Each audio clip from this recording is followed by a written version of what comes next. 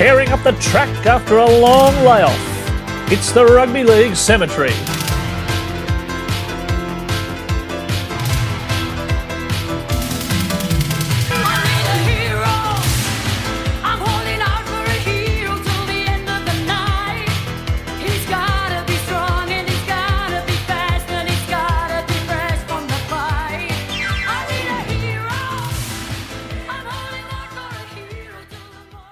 Yes, this is the Rugby League Cemetery. Very good to have you with us, and we're back after a bit of a hiatus, but in an hour of need.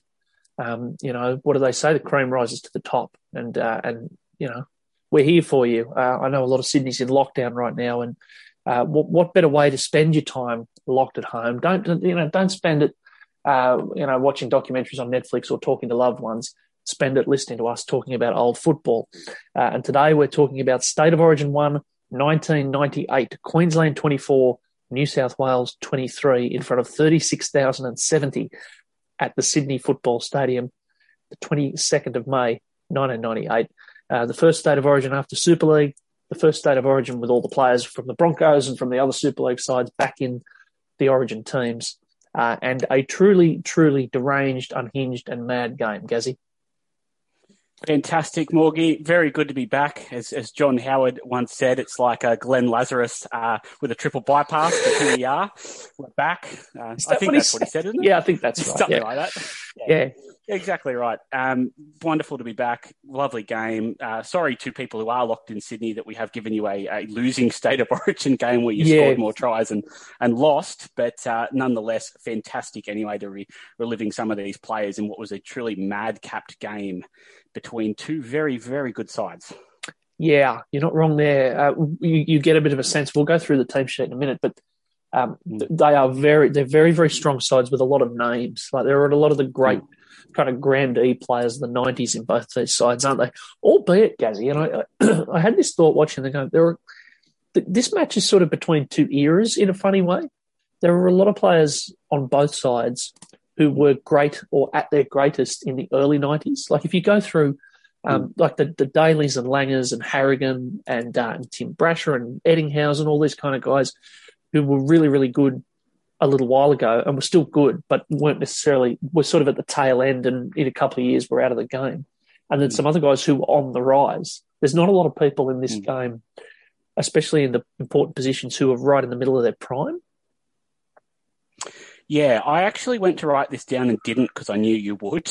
Yeah, good. I had this sense of a pre and post Super League. So, like for example, Andrew Eddinghausen is passing the ball on an edge to Adam McDougall. Which is it's very odd because E.T.'s the pin-up boy of like 1990, and Adam McDougall is sort of romper stomper in the early 2000s for Newcastle, and was sort of played against Michael Jennings like late in his career. And it's like this game he's playing with Andrew Eddinghausen, and it's quite funny in that way. But I think I actually did have a random thought bubble on that, which isn't like me. But I think you know how to get into these rep sides, you've got to build up a lot of momentum, where what happens is you play good for a year or two and you don't really get in because there's an incumbency, and you've got to push and push, and one day you just get in because you've been good for a couple of years and your teams keep making finals. And I think this era, the reason that it looks a lot like that is because the Super League and the ARL split the year before, there almost wasn't this wave of people to replace. And Tim Brasher had a very good game, but there wasn't this wave. Brett Mullins got kneecapped by Super League and never really waved past Brasher because the football wasn't being played. And these sort of stars just were like, when you come back together, you're like, oh yeah, well, you got to pick the guys who were superstars 2 years ago because there's no football last year that we can lock onto as a guide. There's this random madcapped double competition going on. So how does anyone sort of get past anyone? And the only one you could say maybe did was Andrew seems to have nicked past Ricky Stewart, maybe on the basis of playing quite well. But, aside from that, it really is a sort of cobbled together of guys that played their absolute best football in sort of 94, 95. And then these guys who go on like your Lockyer and Johns's who tend to be the absolute titans of the 2000s, but are sort of nowhere near the best they're going to produce in this game or this era even. Yeah, it's just between two. It's between two eras. Yeah, it's a funny time in the game, and you're right. There's almost this kind of incumbency from maybe 1994 or 95 that there are blokes that are still getting picked. Well, Rodney not Howe is playing in the front row with the Chief. Is not a bad one. Like the Rodney Yeah. Howe is sort of playing with Paul Harrigan seems a little bit out of kilter as a front row, and and David Barnhill's still there, and like it just seems it's even Tuvey, like Tuvey in 1998 playing at hooker in Origin. Yeah, it is. It's an odd side. We might actually. I'll run you through the sides quickly, just for people who aren't totally familiar with this game. The New South Wales side, fullback Tim Brasher, the wings Rod Wishart and Adam McDougall, which is a very odd combo. Andrew Enninghausen and Terry Hill in the centres. God, Terry Hill's got a good head. I just have to go back and say, every time I see him, I just think, God, that's a melon. Yeah, rugby league head, isn't it? Isn't it? 5'8", and captain Laurie Daly. Now, Laurie Daly reinstated as captain of New South Wales and Australia over Brad Fittler after the Super League War. Fittler had taken over in, I think, 95 and had served for a couple of years, and then Daly comes back in and they reinstate him, having defected to Super League. Halfback Andrew Johns, the front row Rodney Howe and Paul Harrigan, the hooker Jeff Tuvey, second row Dean Pay and Nick Kosef, and lock Brad Fittler, the bench David Barnhill, Steve Menzies, Matthew Johns. And for Queensland, fullback Darren Lockyer, wings Wendell Saylor and Matt Singh, centres Steve Renoff and Darren Smith, halves Kevin Walters and the captain Alan Langer, forwards Shane Webkin, Gary Larson in the front row, Jason Hetherington at hooker. Can I say, every time I see Jason Hetherington in any context, I always just think, the way he's kicking, you'd hate to be his dog.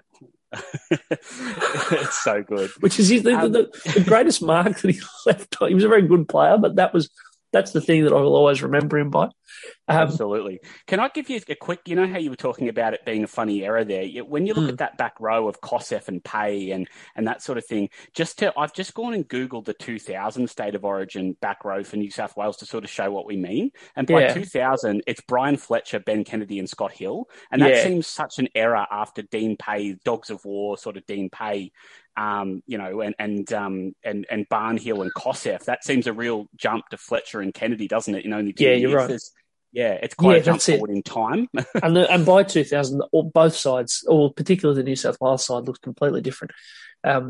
Queensland's second row, Wayne Bartram and Jason Smith. Lock Peter Ryan, former New South Wales Police Commissioner, and the bench, Steve Price, Martin Lang, Ben Eichen and Tony Carroll. Coach of New South Wales, of course, Tom Terrific Rodonicus, and the coach of Queensland, Uncle Wayne Bennett. They're very curious teams, but there are a lot of there's not much filler in either of them. They're all it's sort of wall-to-wall names, isn't it? Yeah, fantastic sides. This is our sort of time. You and I would have been about sort of mid to late primary school or mid primary school, and about this time, and the NRL's just started, and that's sort of the earliest that we have the really clear. I remember games from before the Super League War and stuff, and I was at the '97 Grand Final. But this is the era where I'm very clear on what was happening all the time, of who was going well and who was great. That '98 to the early 2000s is when what I suppose everyone has a time in the game where they think the game was perfect and all the great players were playing and no one's as good as they were then. And that's probably our time, 98, early 2000. Right. There's no Alan Langer, there's no bloody Laurie Daly, there's no Andrew Johns getting around today, blah, blah, blah. That's our time. Oh, that's slaughter. Yeah. Exactly. I had this thought. I think this is the first Origin that I can clearly remember. And I can remember watching this at home. And the absolute sinking feeling of Tony Carroll going over at the end. So this, you're right. This is kind of this for people of our age. This is kind of the start of it. I think you wanted to talk about some particular players who jumped out at this game. If people don't know the kind of the arc of the match, New South Wales go in at halftime 13-6 in front. They lead pretty much the whole game after about the 20th minute. And Queensland, and we'll talk about this later on, but Queensland win the game with the last play of the game. After Kevin Walters kicks from his own 10 to get the ball upfield, and then 3 plays later they hit Tony Carroll to score behind the posts. So it's that one, if you're wondering what we're talking about. And anyone who watched it, I dare say, will remember that. And there might be some New South Wales types in lockdown at the moment going, I remember that. So sorry. Gazzy, you wanted to talk about some players. I do, but I'll give you an overall impression first, if that's all right, because I have a couple of things. Can I start by I said when we watched Fatty's Neville's, I don't understand how Queensland won, and at the risk of nailing my colours to the mast again, and I apologise because Queensland, a fantastic finish.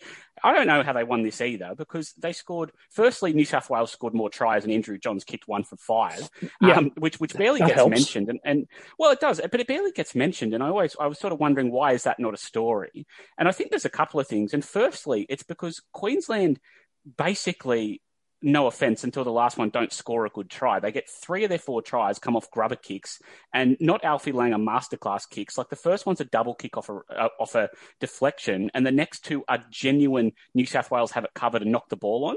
So it's a sense that New South Wales sort of dominate this game, and Queensland get these tries that sort of you'd think one would happen every 6 weeks, not 3 times in the game. And then it just doesn't happen in reverse. Like Langer puts this kick in, it hits a New South Wales player, he kicks it again, they score. Langer kicks it at the in-goal, McDougall knocks it on, they score. Daly does it, they score. And late in the game, Andrew's grubbering for the in-goal, and it hits Queensland legs, and Queensland fall on it. Like, it's this sense that all the random fluky things just went Queensland's way. This is the Queensland kind of witch's curse, you know? It is. Like, it's the thing that always happens where stuff happens. And in these matches. And like I wrote down at the end of the game, I just wrote New South Wales completely burgled by themselves. They scored 5 tries to 4 and conceded 3 of the tries. Of the 4 tries they conceded, 3 of them are off fumbled grubbers, where the ball is just innocuously grubbered into the goal and they just duff it. Like the ball pops out and Queensland fall on it. There's very little craft. There's very little quality. It is just like, it's just weird things keep happening. New South Wales keep making mistakes. Yeah, it is. It's different players. There's no one bottling it. It's different players, and it's all over the field. And I don't mean that as a slight on Queensland at all. I just mean I don't understand watching it that how they didn't win. The 2 other things I wanted to say to you firstly was that I think as a general thing, something I really noticed, I like to, when we go back an era, to look about how it's commentated and how it's played. And something I would put to you is that they have a much greater tolerance for not crucifying mistakes. When you go back to that era, one thing I really noticed, like Alan Langer starts the game like appallingly, like he grubbers from his own 40 to halfway and turns it over because it's just dumb and there's nothing on, and he grubbers from halfway. New South Wales get it midfield. He then does it again and New South Wales get it a bit again, but he proceeds to not stop doing it. Well, he proceeds to not stop doing it and sets up the first try doing it, and sort of sets up 2 more, albeit off mistakes, doing it. And he just keeps throwing in stuff. He kicks the ball really horrifically into the in-goal for 20 taps a few times, but he just keeps taking shots and nobody goes, oh, he's duffing this. And Joey as well puts a couple of, I think, fairly bad kicks in at various points where no one talks about it. They just get on with it. And then the next one's great. Like, there's this sense that they're prepared in this game.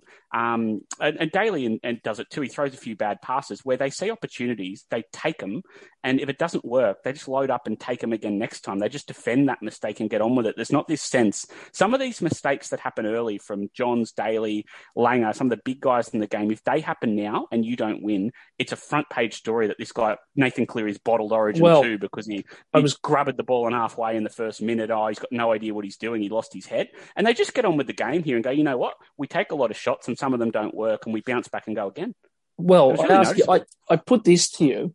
Yeah. Imagine what would happen if in an Origin match now, Nathan Cleary missed 4 goals out of 5 and New South Wales lost by a point. Like, do you reckon that might be the main story of the game?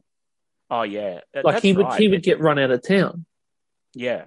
Yeah, and it has changed because I think I can certainly see, because as you know, most people know, I think Andrew's the best player I've ever seen and the best player ever. But we've now watched 2 Origins early in his career and they failed to beat Fatty's Neville's and they lose on his goal kicking in this game. And the reason the goal kicking isn't the story is quite possibly because of the bottled tries that had nothing to do with him, that all the tries were, you know, New South Wales errors. So that's probably why it didn't blow up. But the sense is that if that happened now, if you blew in Andrew Johns at 20 and they lost to Fatty's Neville's, you bring him back at 22, 23 over when Ricky Stewart was potentially available in his 30s to play with Laurie Daly, and you don't win and he misses all the goals. There'd be a real sense that you'd be going down the, like, flick him and he never gets picked again. He's got to sort of play well for 8 years and demand a spot. You know, like, you'd really have to earn your way back as a bowler. And he was still... And they don't do that. No, and he was still young enough at this point Yep. They had obviously just won the grand final and he had set up the winning play, but he was still young enough that there would have been people going, he's overrated, he's not as good as everyone thinks, should have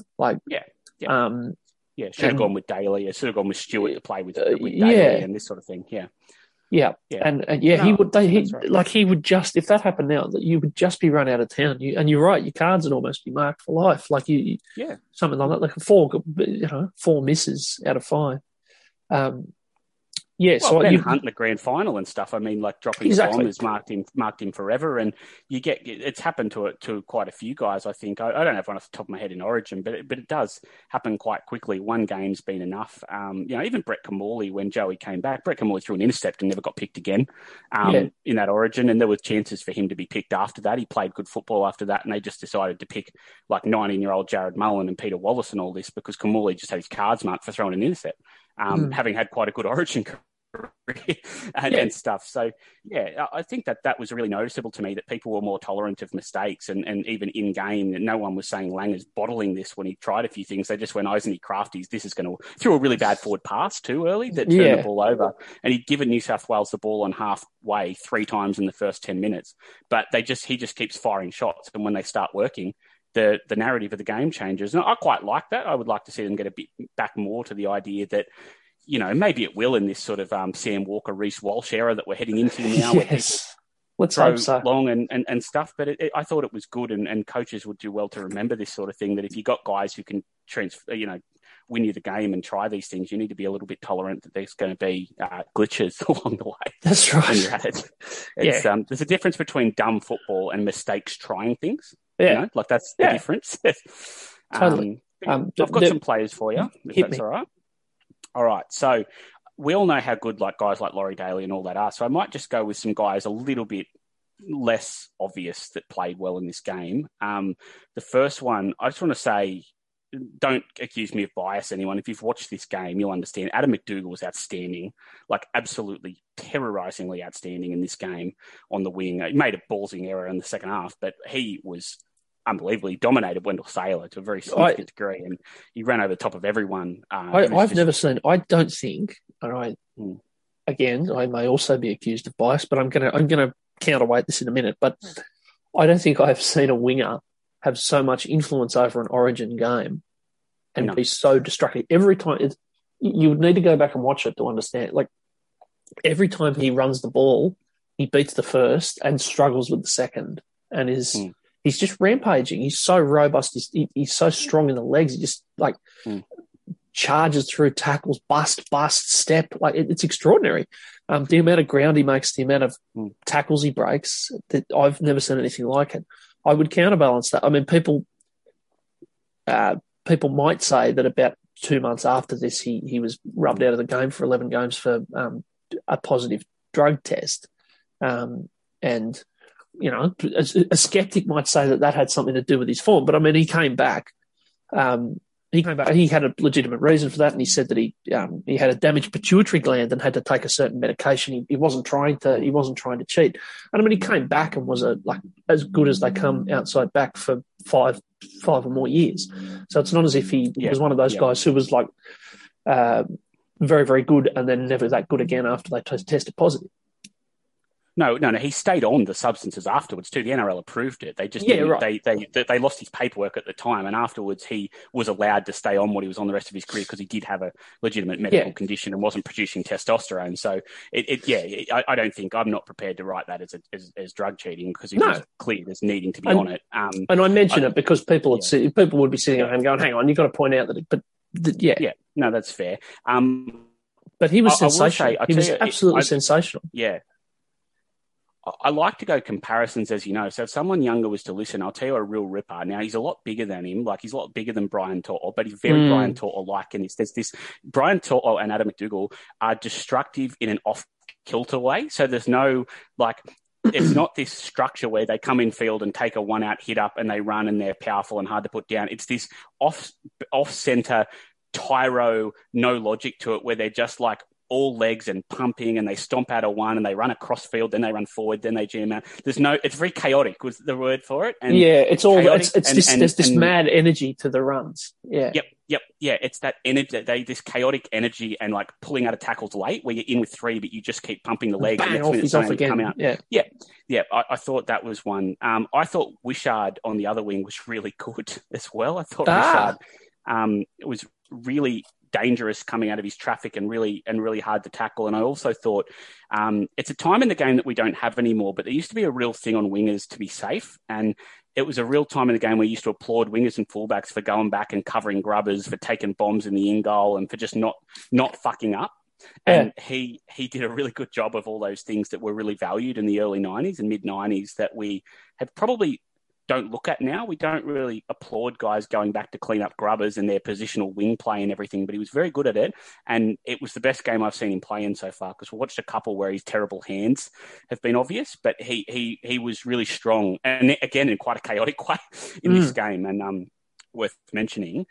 Last New South Wales play I wanted to mention was, you and I off air a few times have spoken about it being a bit bizarre that Brasher held out over Mullins and stuff as long as he did. But can I just say he was magnificent in this game a way that we don't watch, in the way that is now totally gone from the game, probably from Darren Lockyer's ability to ball play probably changed this. But in the old school Gary Jack 80s way of playing fullback, the Belcher Jack era of linking into the back line, of turning up on the inside and support, and of being positionally correct to take bombs and to cover grubbers and get them out, and to just do all the things that fullbacks did before the modern game that we think of now, before the Travojevic and Tedesco's, in the Gary Jack mold. He was fantastic. He had a fantastic game, really good game. And I can see why, more having watched this one, why he was so valued at Origin level with his safety and his ability to trail.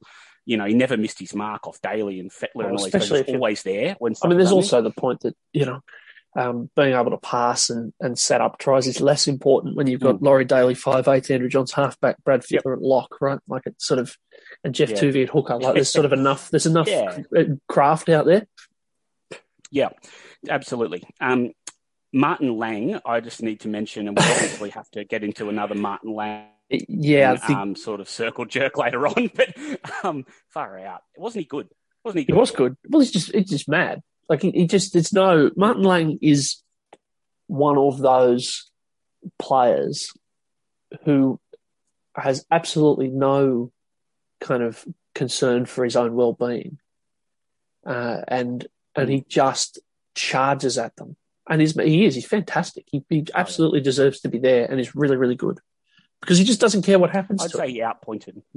No, I would say he outpointed Webke and Steve Price really considerably in this game. I think he was much more dominant than Webke. He was pretty quiet for a lot. He came good late, Webke, but I thought when Martin Lang came on, he dominated the middle third for Queensland. He was much more noticeable than Steve Price and Webke, who I mentioned because they will make a lot of people's best ever teams. Webke in particular, but Steve Price would be thereabouts. He played in all the successful Queensland teams and was a very good player. And Martin Lang was noticeably the one that lifted their middle when they were really struggling with New South Wales, and made a really big difference in the game. Now, I have one follow-on from that point is I think something needs to be raised here as an observation is that having mentioned Steve Price in that conversation, what I need to mention to you is that in this game, we have two players playing in the same game on the same team here, same team of headgear transitioners, people that started in headgear with him and Matt Singh, and then transitioned out of headgear later in their career. Now, Matt Singh's already out of the headgear here, but commenced his career in headgear. But Matt Singh went back to headgear, didn't he? I'm sure by the headgear. Oh, hang on, by the Cowboys. No, of course. No. I think he might have gone. I think he might have gone back. No, he didn't. I'm going to get Matt Singh 2005 grand final right now and check that for you. Oh, maybe you are right. I've got a picture of him in the Cowboys gear here, in headgear. Maybe I've got him in the 05 grand final, not in headgear. I've got the picture up right So he now. must have. So he's come back, and then because there's several pictures of him in it. The 04 against the in the 04 run of the grand final, he's in the headgear. But you're saying in 05 he's not. At Ty Williams. I'm not looking. I'm not looking at Ty Williams. No, I've got the grand final photo up of him looking quite upset. So he finishes not in headgear, but at some point went back to it. Okay, so he starts wearing Yeah. headgear with Penrith and the Roosters. Then he's not wearing it in this era. Then he goes back to it in 04, and then by 05 he's out of the headgear again. Yeah. Whereas I think Steve Price follows a much more traditional path of just one swap. But I don't know that there's been two players on the same team that have been guys who started in headgear and transitioned out. In fact, I can barely think of anyone else who's done it off the top of my head. Regular headgear wearers that then ceased to wear it. But they also seem you don't see headgear anymore. It's pretty much gone from the game now, headgear, isn't it? Maybe people worked out that it didn't do anything. Yeah. Well, this sort of Ponga JT nonsense of vaguely pretty headgear is what wrecked it. You need to be wearing Beaver Menzies old school, like big leather black strap headgear. Like it's otherwise, I don't think you should be allowed to wear it. I agree. Yeah, that's absolutely right. Matt Singh always had a good bulky kind of headgear. Yeah. Who's your favourite headgear wearer of all time? Well, Beaver Menzies, because he's the quintessential headgear sort of wearer, isn't he? And I don't think anyone, he certainly might not have the record for most tries of all time, but Ken Irvine didn't do any of it in headgear as far as I'm aware. That's true. That's absolutely. I'd like to put in two nominations. One, Rambo Ronnie Gibbs, just because it was a beautiful headgear, just really ugly and chunky, and kind of pointed up at the top. And also Jamie Feeney. Just because remember the tape? Remember his mum used to put tape on the headgear so that she could tell which one he was? Because Canterbury in the late 90s, early 2000s had a forward pack full of headgear. I think Steve Price, Jamie Feeney. Yeah, well, that's right. I think maybe one of the Hugheses used to wear it. I think maybe Steve Reardon or Tony Grimaldi, one of them, I think was also on the headgear. And so Jamie Feeney's mother put white tape on it so that she could pick which one he was when he was carting the ball up. Yeah. Now, I've got one more for you. I just want to mention quickly, in fairness of your McDougall comment, one thing I wanted to put here, I've got a note, and I said if I was going to note which players were outstanding in this game, I would have given a long oration on Rodney Howe if we didn't subsequently know that Fairningham was cheating. Because once you know the story, doesn't it make sense? He is like a brick wall. He is everywhere, and he is hard, and they can't put him down, and he just keeps showing up. He's got no, his motor is outstanding and his power is phenomenal. I mean, I'm not surprised having watched that. And I did hear Gordon Tallis once say he was really off it when it came out because he remembers playing Origin, and when he used to try and influence games in this era, he'd try and come out and shock teams by putting a shot on the forward pack leader, and he'd come out a few times on Rodney Howe, and it's the only person he ever bounced off, and he'd be on the ground winded and in pain and goes, this guy's made of stone. Yeah. And so he was really quite... Tallis has got a real sense of what he thinks is fair and right and wrong, and he was not that he's wrong in this case. No, but, absolutely. He was really violently to think he was wronged like this. But if he wasn't on the gear, I'd have been talking about that as one of the best front row performances of all time. He was phenomenal. Yeah, he was, and you're right. It was this. It's really obvious in hindsight, isn't it? Yeah. I had the same thought. There's a couple of runs that he makes where he just can't be stopped, and it does. It looks abnormal. Yeah. He's abnormally strong. I know.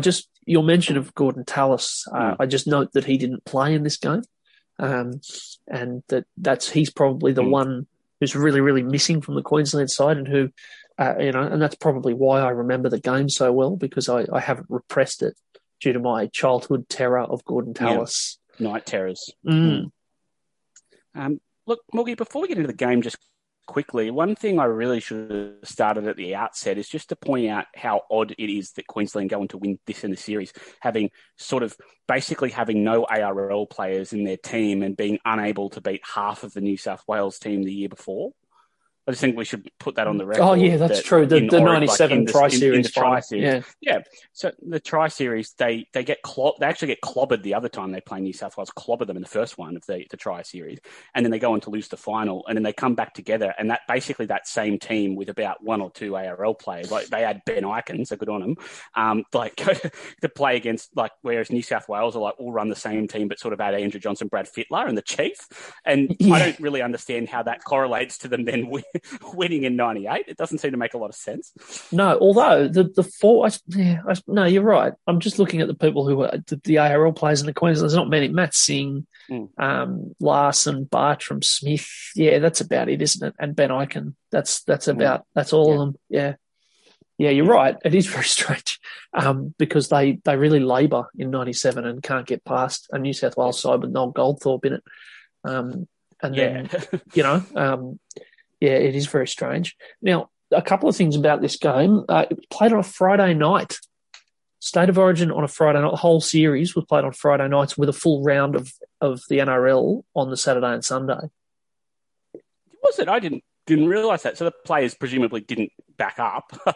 You would hope. I'm sure that. I guess they were allowed to. Maybe they did if it was Sunday. I would assume there weren't. I assume there weren't too many backing up on the Saturday. We should try and have a look. See, we'll try and find the round. We'll try and look at the Rugby League project and see if anyone played the next day. I reckon you would have been allowed to. They wouldn't ban you in those days from doing it. No, I suppose I wouldn't not. have thought.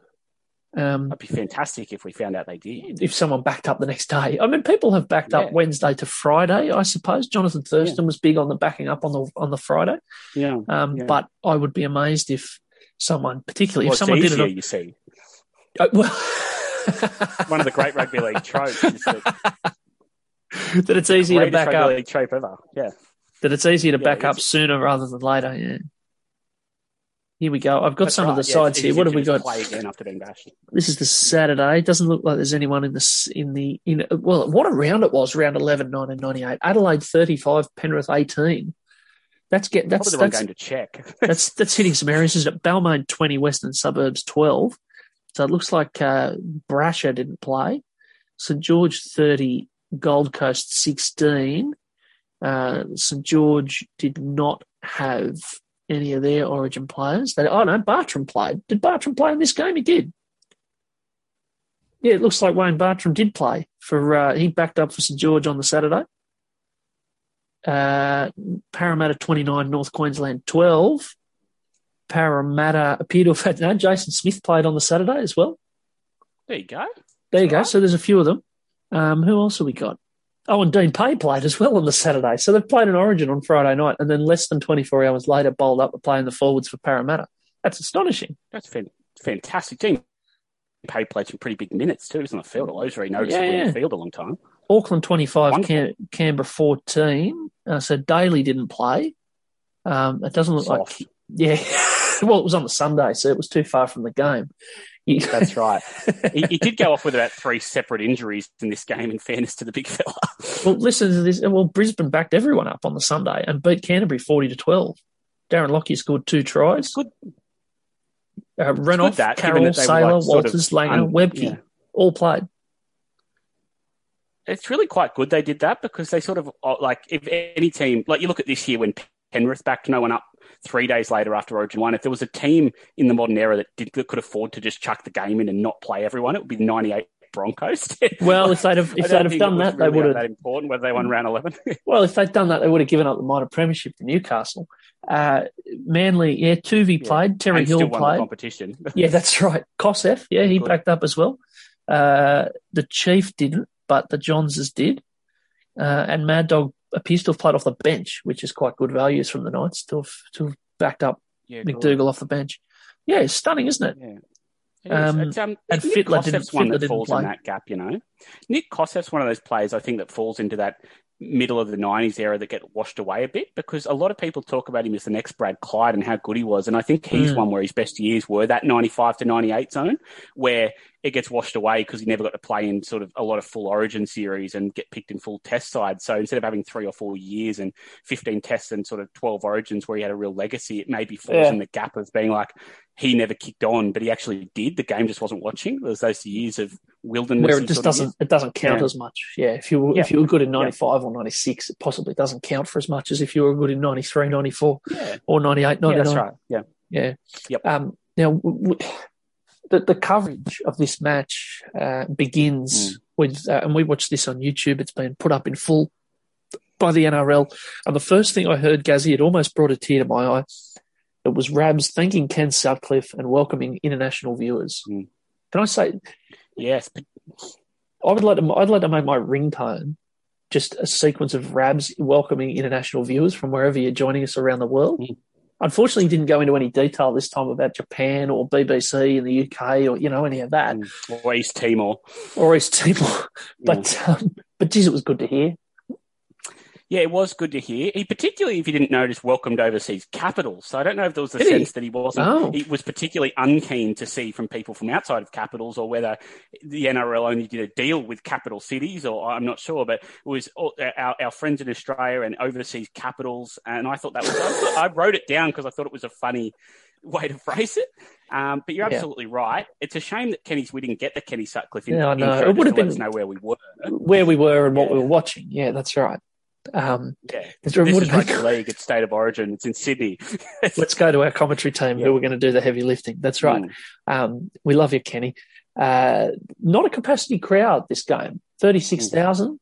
They couldn't fill it out. It's fairly unthinkable now that, given that State of Origin almost packs out an 80,000 seat stadium on the other side of town, that you'd only get 36,000 to a State of Origin too. With a year off, and with these players, and with a fair bit of played, and with a fair bit of anticipation about the reunified sides. So I thought that was interesting, and a couple of things from.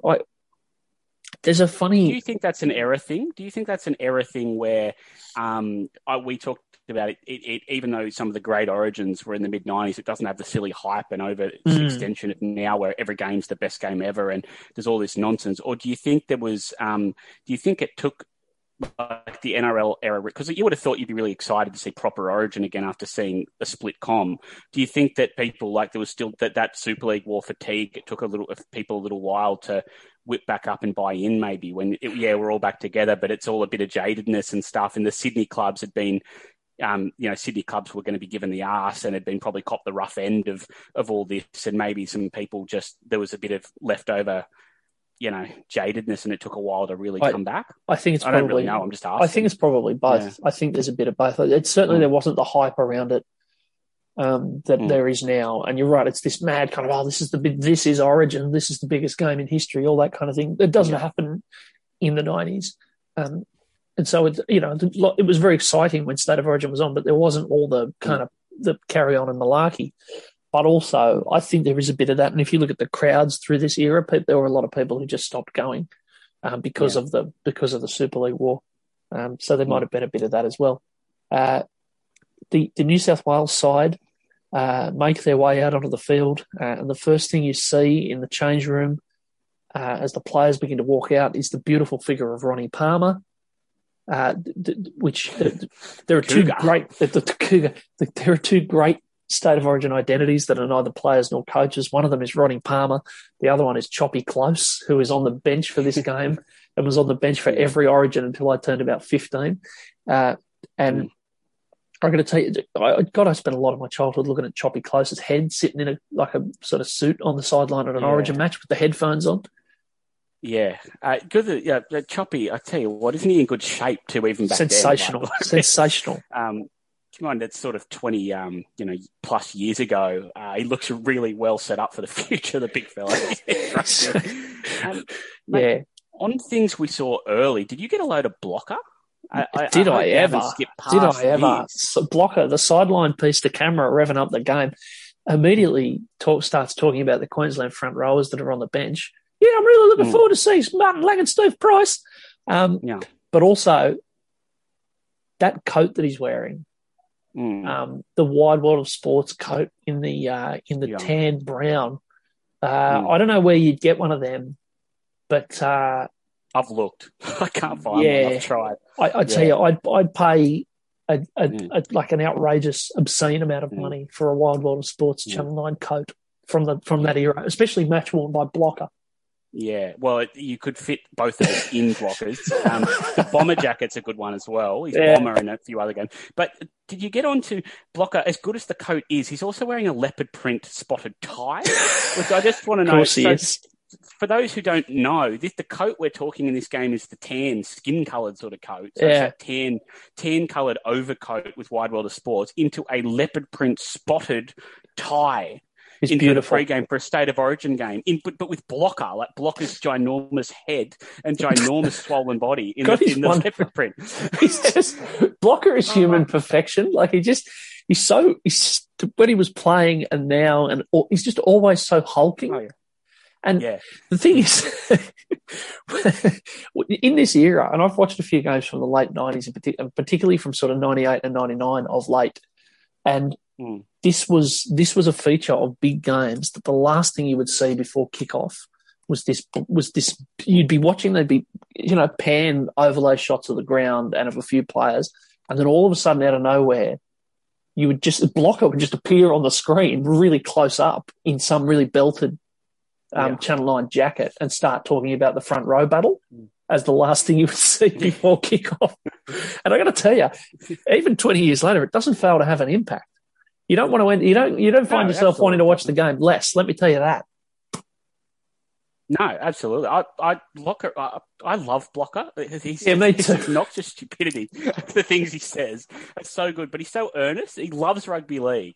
We'll have something to say about Blocker's later comments, I suspect, as the coverage goes on. But just to put on record, we love Blocker every bit as much as we love sort of Fatty and Sterlo and Ray Warren.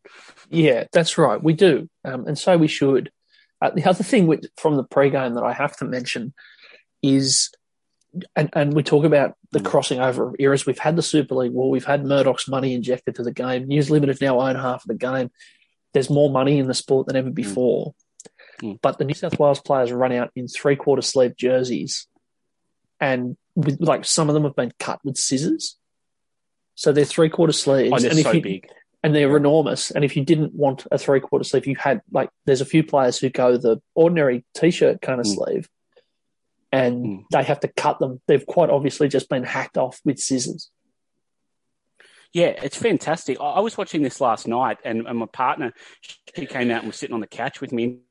She just looked at them and said, "Why are those jerseys so big?" Like, it was really obvious to someone just not invested. It's not just us being picky how big they were. Rodney Howe's went past his shorts. He's playing front row, and Rodney Howe is a front rower and B on anabolic steroids. And chucked him in a shirt. Did you know? Big size, am I wrong? It's gone past his shorts. It's so big. Imagine if it was raining playing Origin in those things. They were sopping wet and going past your knees. I know. It's just a marker of how the kind of financial explosion in the game and the excessive professionalism in the game hadn't quite taken it. There was still a bit of a lag. Just on Rodney Howe. Money came before the second one, didn't it?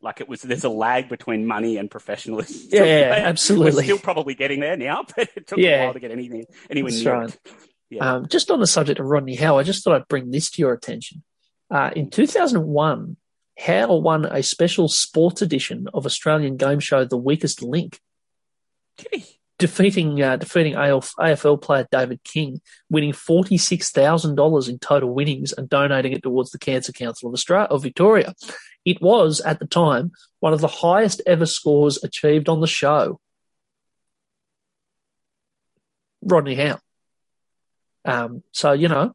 Maybe rugby league, maybe he shouldn't have played rugby league. Maybe he was too bright for it. Maybe he could have, think of all the other things he could have gone into. Yeah. Rodney Howe, but he could have. You suggesting performance enhancing? He could have. I mean, this bloke could have won. I'm suggesting, yeah. If you've got one of the highest scores, he could have won the.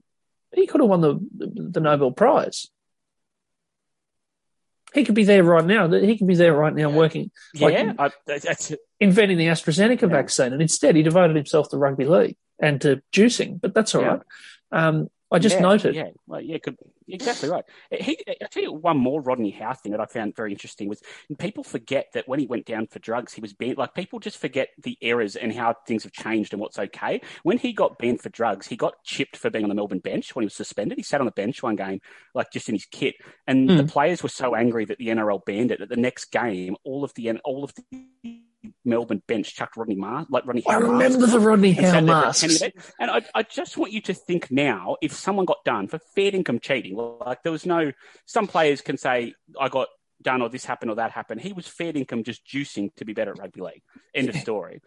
Bronson Cherry is probably a good example recently. It's very difficult to imagine that the spiteful response of the Cronulla bench would be to be in Bronson Cherry masks on the interchange bench. You don't really want to draw attention to it. You know what I mean? It's a really foul, an obvious cheating, and people hate it. And they've just gone, how really hard done by.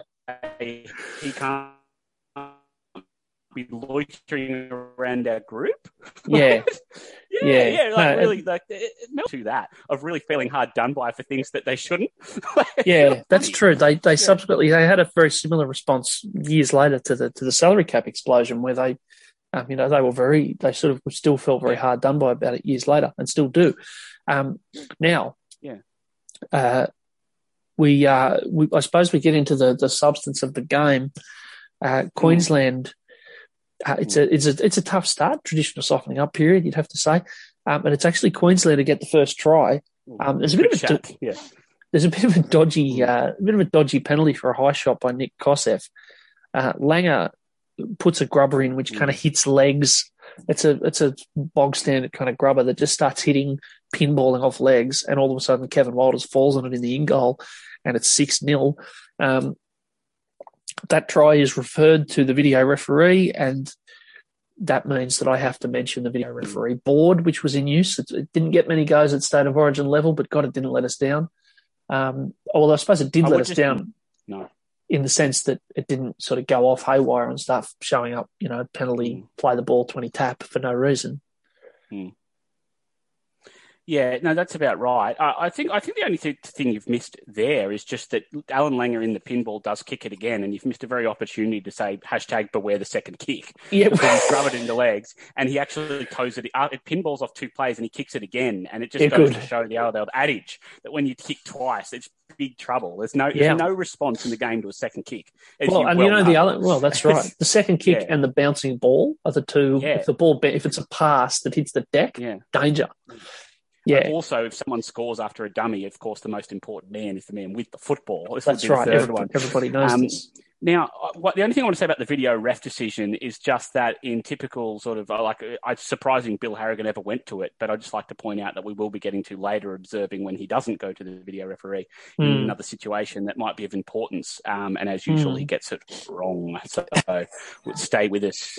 More to come. Right, moving along. Yes, more to come from Bill. Well, the next moment in the game is also Bill magic.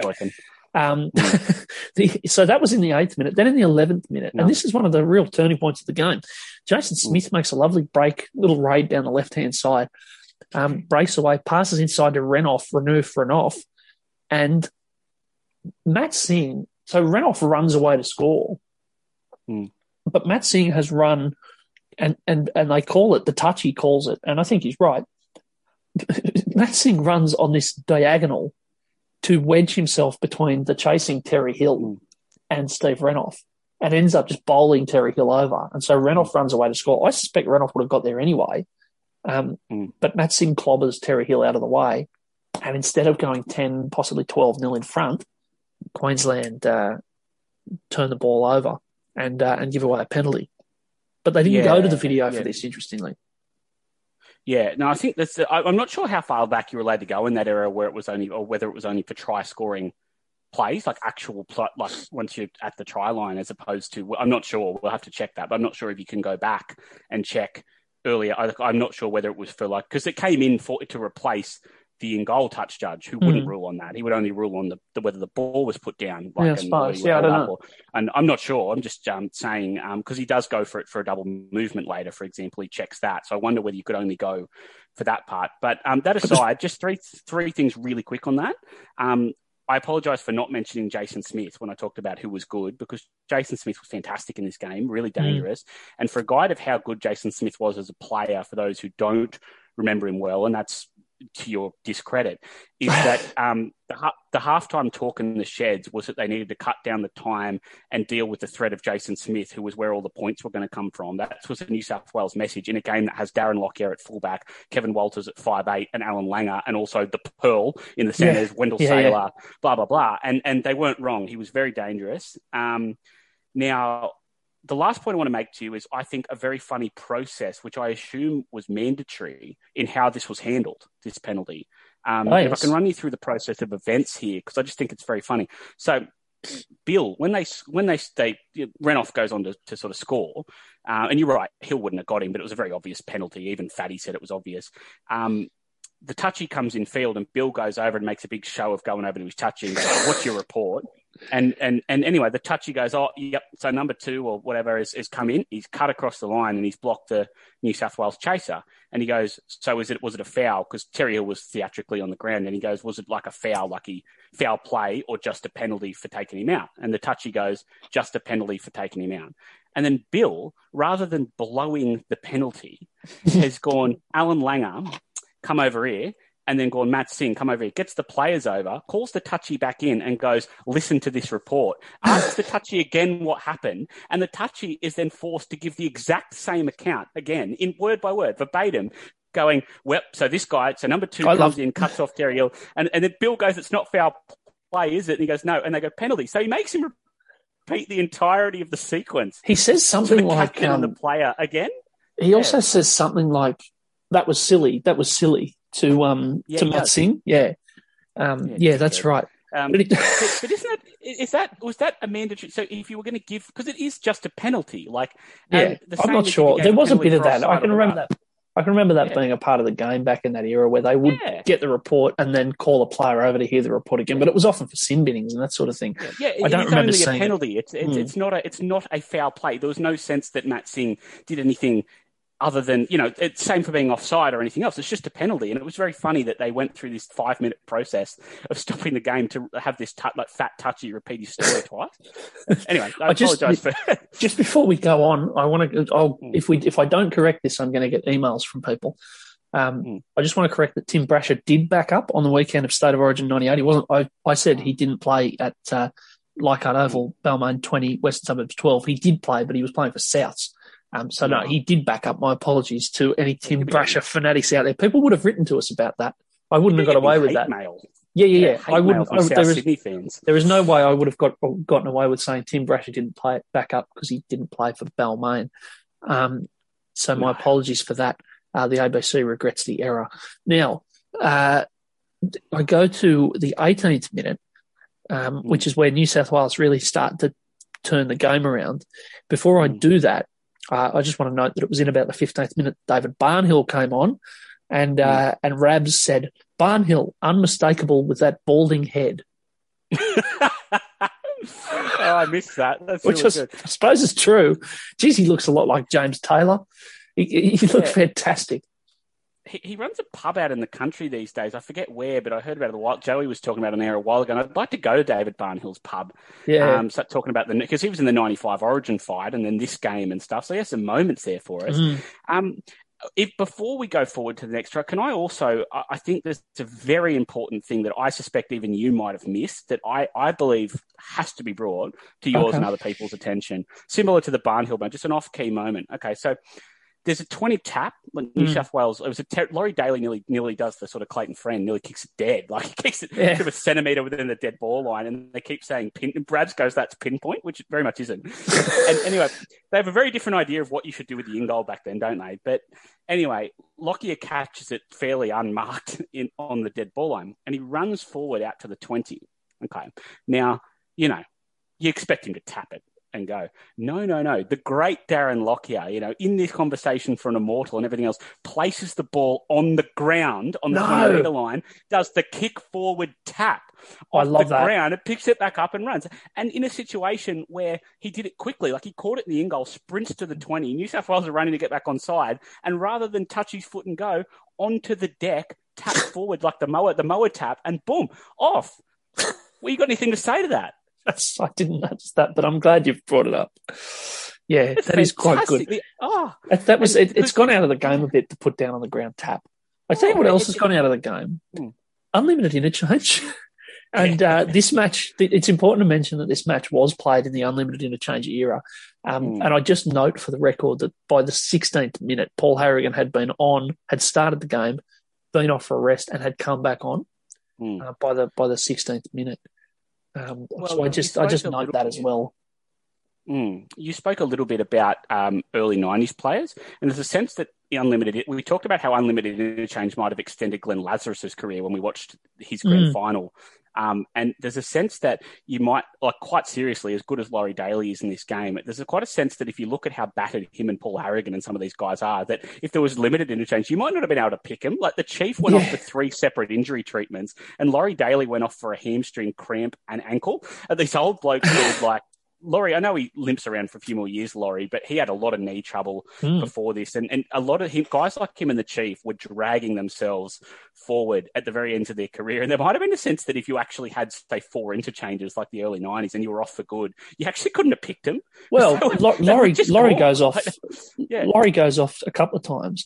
But one of them, just before halftime, he goes off injured, is up the tunnel, gets treatment. Matthew Johns comes on, and then Matthew Johns plays one set in the line and then has to go back off because Daly's all right. So they bring him back on, which you just couldn't do now, right? You would either have to go off and stay off or go off forward and get treated at halftime, or just hang out there, just wait and play injured for 5 minutes, which is what he more likely would have done, and that would have changed the game.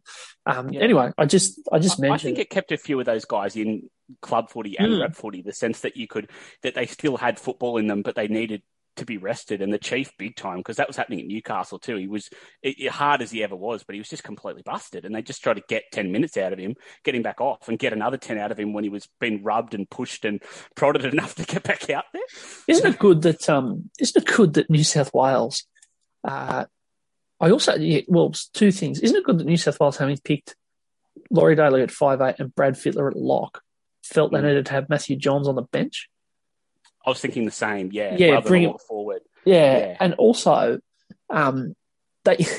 Tommy, having left Aaron Raper on the bench for a full 80 minutes at the MCG in 97, then left Ken McGuinness on the bench for this whole game. So he's run the David Barnhill, Steve Menzies, Matthew Johns, Ken McGuinness bench, didn't throw Ken McGuinness on. It's a very funny comment, actually, because with 20 to go, Fatty says, surely they're not going to play with 16 men. Surely he'll come on. And Sterlo goes, they're going to have to use him out of necessity. They'll have to. And you go, I'm just interested in what necessity Sterlo thought was going to require. Because I think they were starting to drop a little bit. There were blokes going down everywhere. They almost had. But none of them were wingers or centres. Yeah, that's true. But they were pretty thin for forwards. They only had the Beaver and David Barnhill as far as forwards go on the bench. You suggesting Carmichael Hunt, Cooper Cronk, lock forward role. That's exactly what I'm suggesting for Ken McGuinness. Good.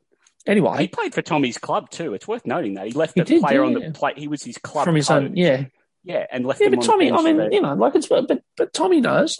With a minute to go, they were in front. He couldn't have asked for any more than that. Well, who would you take off? Well, exactly. Terry Hill, exactly. Now, 18th minute, Rod Wishart scores. This one's straight off a scrum, and it's quite a baffling try. They get a scrum on about the 20. And Laurie Daly gets it first off the scrum, just runs sideways, and suddenly they have numbers. And he passes to Brasher. Brasher passes to Wishart, and over they go. Johns misses the goal, and it's 6-4. They keep really talking this up as a great set play. He just kind of runs sideways, and Queensland completely botched the defence, don't they? Yeah, well, Sterlo says exactly that, and then Fatty gets in there and says, no, it was a great set play, and no, it wasn't. Look, it's probably one of those things where if you watch it in isolation, it doesn't look much good, but if you go into the context of what players are thinking with Laurie Daly roaming across field, it might be just one of those things where the presence of who he is and how good he is, people hold off a bit. He's just good, so they hold off him, and all of a sudden he pops it to someone. But no, it's soft either way. But I'd say they just sort of were waiting for Daly to burn him and step him, and he just didn't. But it was a really soft try. There's a lot of, actually, the tries are very, as good as this game is, the tries are very rarely, with one very good exception we'll get to in a moment. We're going to get to that right now. Yeah, not really the point, are they? A lot of the but tries. Not really. The try, yeah, that's right. The tries kind of reflect the momentum, but they don't a lot of the time. But they're not in and of themselves fantastic play. This one is pretty good play. The two really, this New South Wales start on about halfway over on the right-hand side, and the dummy half throws a dreadful pass to Johns, which he picks up off his laces. And Johns responds to that by throwing an equally dreadful pass to Daly, which he picks up off his laces. Daly gets up turns 180 degrees and turns the ball inside to Tim Brasher, who scorches through them from halfway, blisters away from Lockyer, who kind of balks weirdly at the other Queensland chaser, and off goes Brasher to score, and it's 8-6. It's fantastic football. That combination of a clever little pass and absolutely lacerating speed through the middle. Fullback's raiding through. He fully turns his body to give an inside ball. The space is there, and then Brasher is like shot out of a cannon too. They barely get a hand on him. Despite a fullback being in front of him and wingers coming from the other side, they barely touch him. It's a beautiful fullback's midfield try. I love a midfield try even better than an 80, 90-metre one. Starting at the 40 or 50, and someone with pace like a fullback going through the middle of the ruck is rugby league. I called it the porn try in my notes, just in terms of getting to it, because it's rugby league pornography.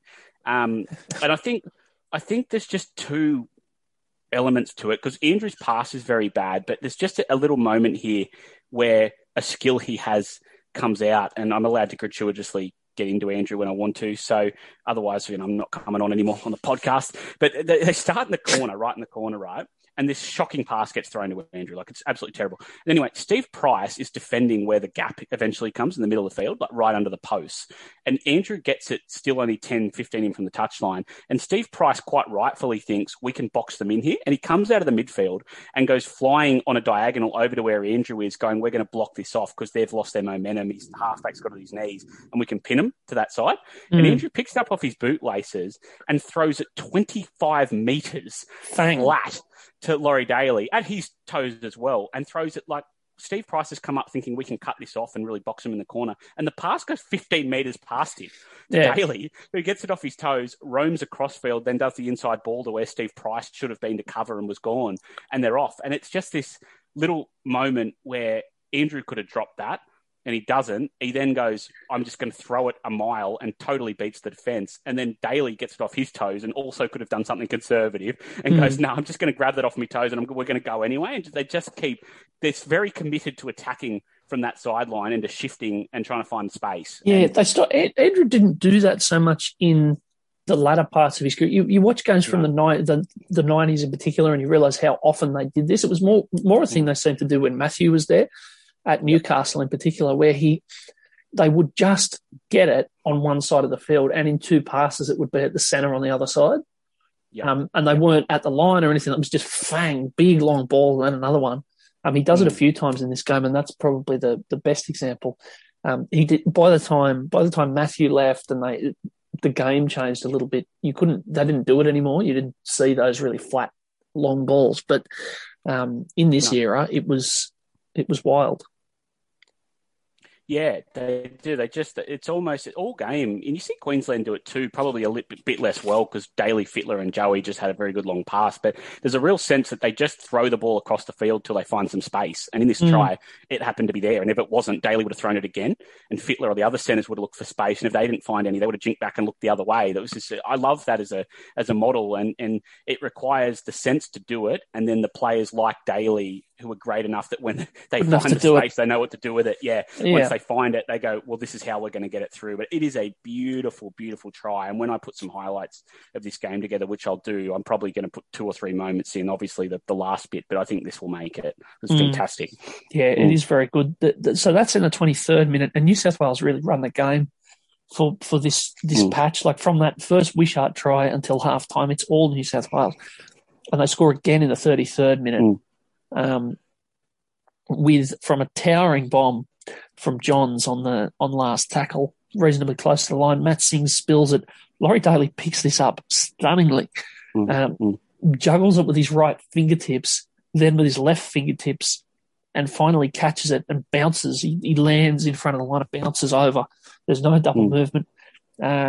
Johns misses the goal again. At this point, he's 9 from 18 in his State of Origin career, exactly 50%. And despite scoring 3 tries to 1, New South Wales only lead 12-6. And he's still not been hooked for Rod Wishart, who is in the game and who also goal kicks. Andrew's still got the job. Daly goes up the tunnel at this point. As I said, Matthew Johns comes on. So at one point,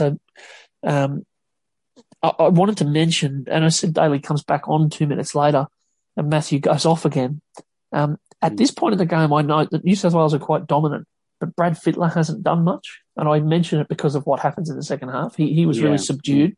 Andrew and Daly are really running the team and having a lot of touches. And Fittler's doing a little bit of kicking and running the ball, but he's not having a huge amount of influence on the game.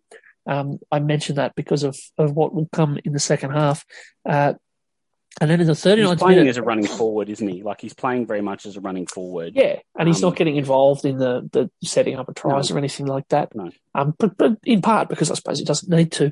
And then in the 39th minute,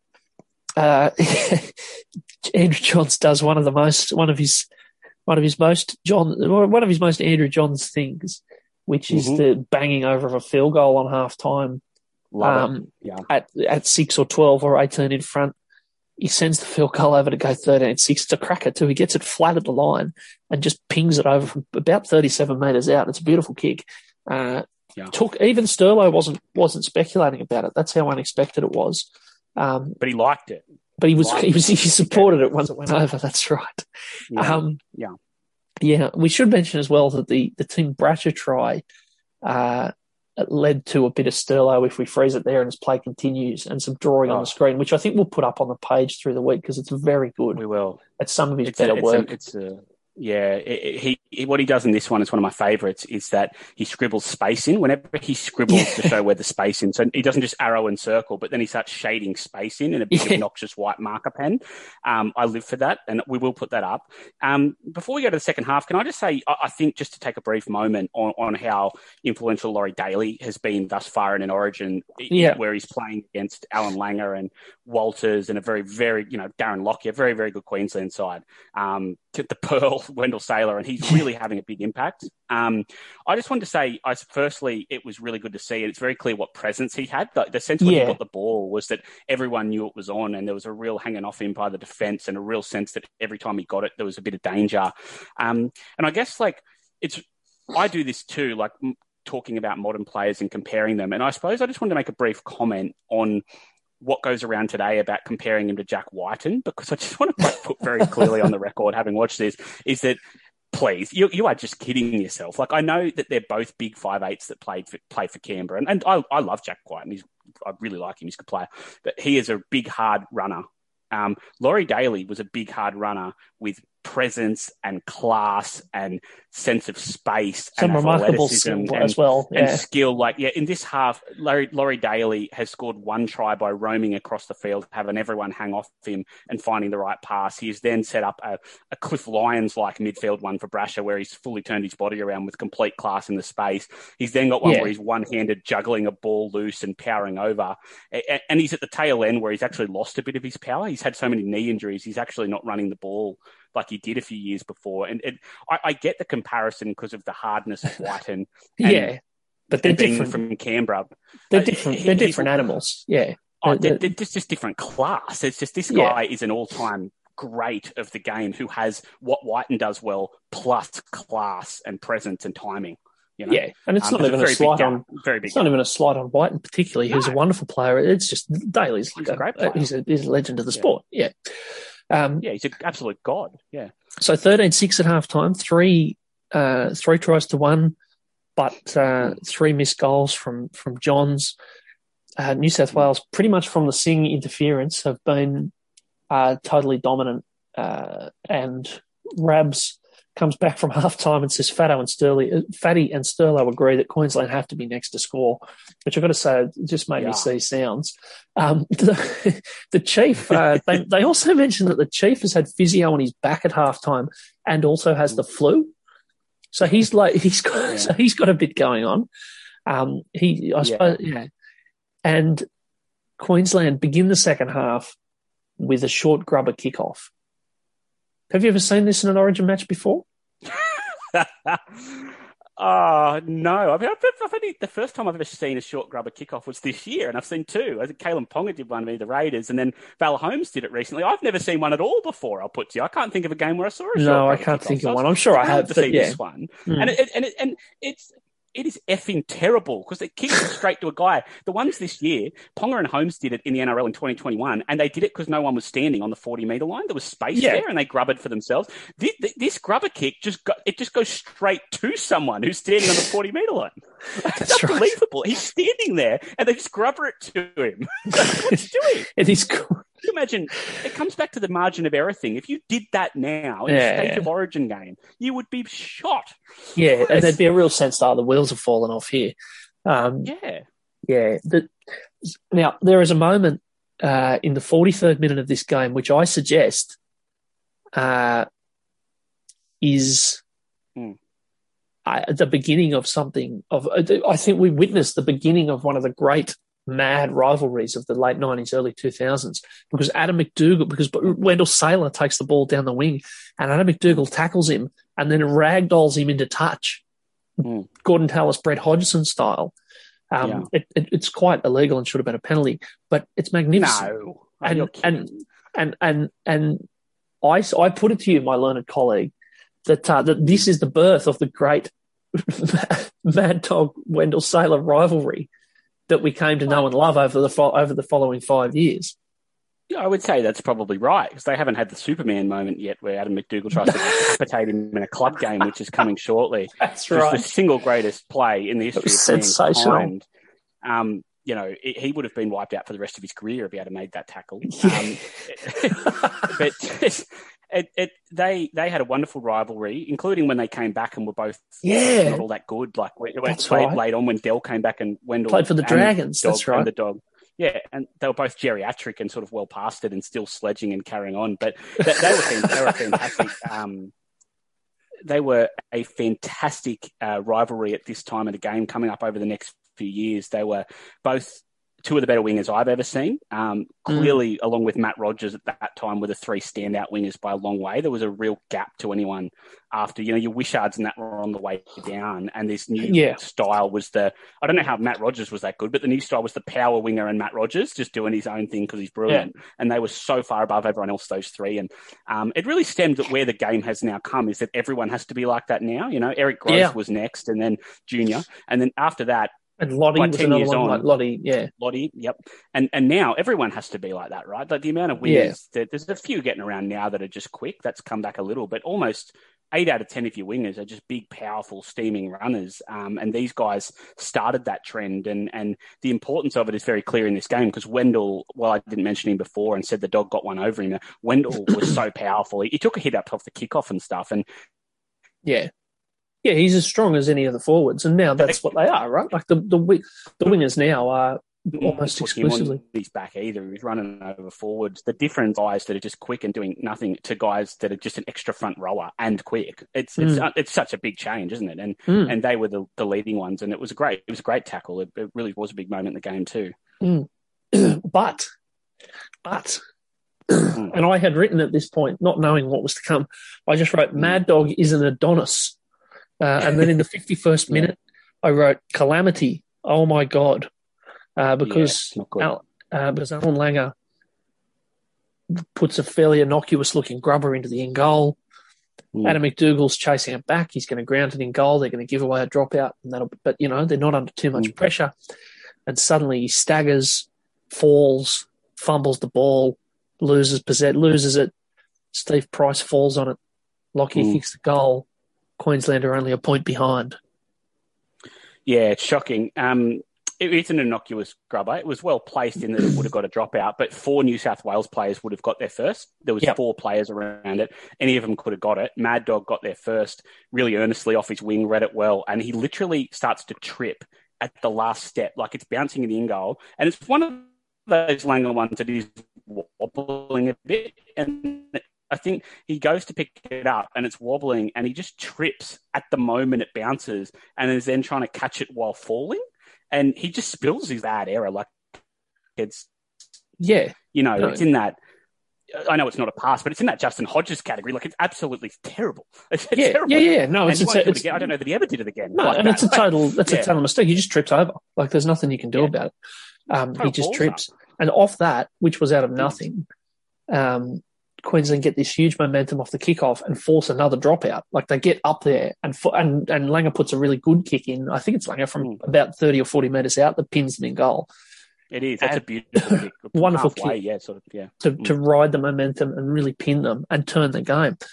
And so then in the 55th minute off that dropout, it's astonishing. Langer gets the ball again, grubbers again, and this time it's Daly that fumbles it on his own line, off his bootlaces, just drops it. And Langer picks it up and scores. And that is 3 tries Queensland have scored, and all of them have been off duffed grubbers. Yep. 2 flat-out knock-ons and 1 that's hit 2 legs and been kicked again. And this one by Laurie Daly, after showing the most amazing hands you'll ever see to scoop up the ball, juggle it, and score his own try. And it goes the wrong way as well. Like, even after you juggle it, it could have gone to Brasher or someone and you get away with it, but it just falls to Queensland, who score.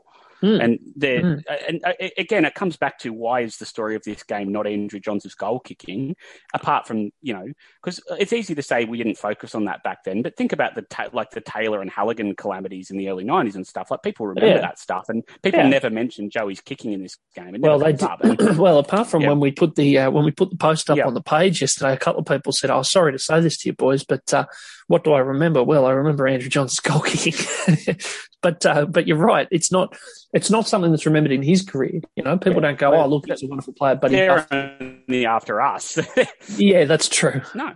And I think that's probably why. It's that you go into these games and you look at these, what's happened here, and I think it's very much just the case that the tries New South Wales let in were duffed so badly and had nothing to do with him that you go away saying they bottled it. But it's a bit hard to blame the goal kicking, even though it is the result when you've done all these things, Like, even with the goal with a minute to go and stuff like that. Well, even with the goal kicking, they still should have won, and even with with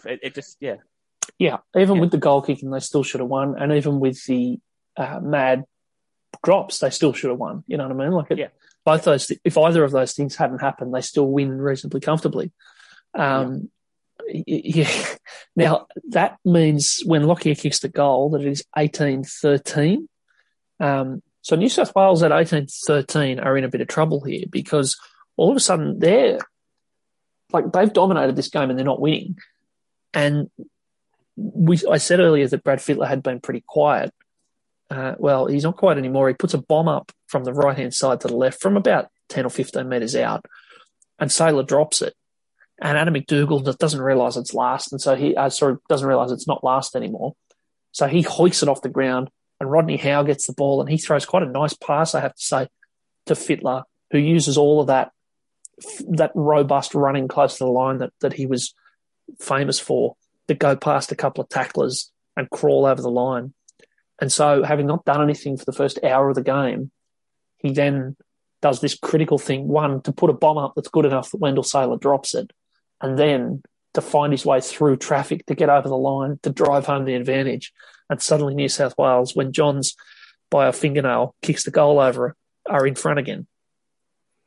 Yeah, it's fantastic here. And he's not done, Freddie, either. He has another big say in this game to come. And look, just to take a bit of time on him, I'll try and keep it quick. But I'm such a fan of Brad Fittler. I think when you look, I think he's become a little bit underrated by history now. I know everyone accepts he was a great player, but a lot of people talk about your Thurstons and your Lockyers as potential immortals and all these guys, and I have no problem with that. They're wonderful footballers, but I don't really see how you can be a fan of the game, like a proper, not a like parochial fan of the team. I don't understand he could be a fan of the game and not be grouping him in that category of how good he was. He was an influential superstar player for 15 seasons in 3 positions. He won a grand final in the centres in 91. There's tackles on Mal Meninga back then where he belts Meninga and stuff. And then by the mid-90s, he's the Australian captain in a tough era without the Super League guys. He's then, with everyone back, he's a running hard lock forward who does the forwards work for 60 minutes. Like, he's just not hugely influential, but he's just making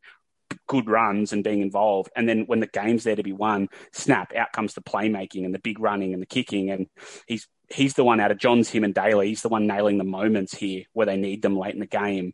And a few years on from this, he's the best 5'8" in the world. He takes the Roosters to 3 grand finals in a row as the dominant side that they hadn't won a comp in decades. Like, they were terrible, the Roosters, and he dragged them out of that and got them into the best team in the competition.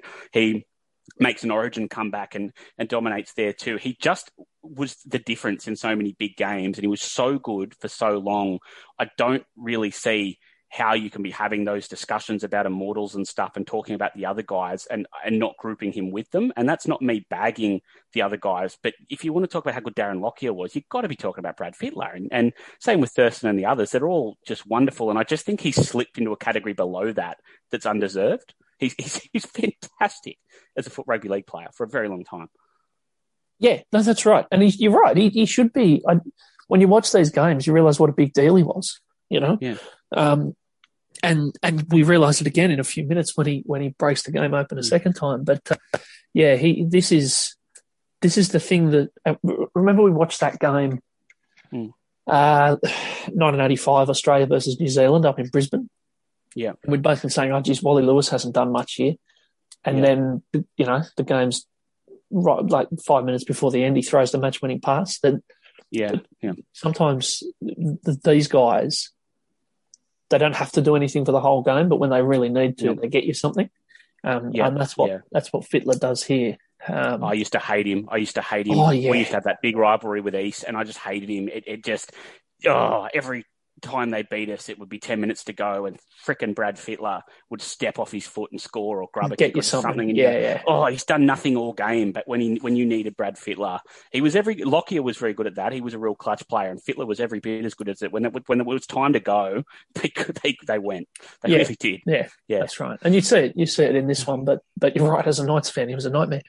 Now there are no points in the game now for 15 minutes, and I really don't understand how, because of some of the things that go on. First of all, you know how much I love kickoff hijinks. This is a wonderful example of kickoff hijinks where Queensland kick off and it inexplicably just goes into touch. Nobody thinks to catch it. And from that set, Langer, abandoning the grubber that has got him 3 tries, goes for a chip bomb against the grain, which is diffused. So keep in mind some context here. New South Wales have been fumbling every kick. They're in complete disarray in their own in-goal. And we talk about great players and cream rising and all of this. When Alfie Langer puts the chip bomb against the grain and there are all these bodies around trying to get it, who rises to the occasion but the great man himself, David Barnhill, who diffuses it in the in-goal and gets them out to the 20. How could you tell that? Was it because of the bald head? Is that how you could identify that was? That's exactly right. The distinctive bald head. And then a few minutes later, I just wrote, WTF is going on out there? Because Langer grubbers again. This time it hits Barnhill's legs. The Chief bats it back, like 5 metres out from his own gut line, just bats it madly backwards.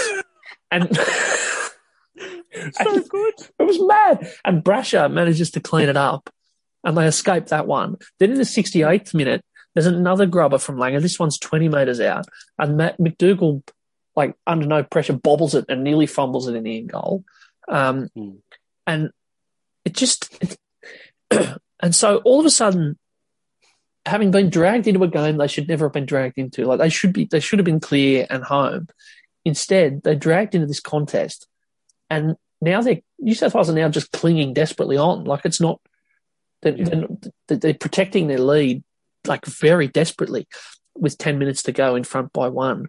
And finally, I'll come to a moment in the game in a minute that when things really start to happen that change the momentum. But before I do that, I do have to mention that Rabs throws down to the sideline where Blocker is interviewing Glenn Lazarus.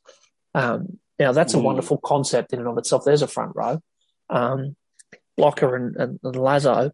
But they start the interview and Queensland put the kick out. And so they get the ball and they're on the attack. So Rabs has to take over again and say, sorry, I've got to interrupt. Queensland are on the attack. When that's all over, Rabs goes back down to the sideline and says, sorry, Glenn, sorry for interrupting. And Lazo responds, oh, no worries, Warren. It's so good. I like to showing the polish that went on to make him such a wonderful federal politician. Yes, well, future senator.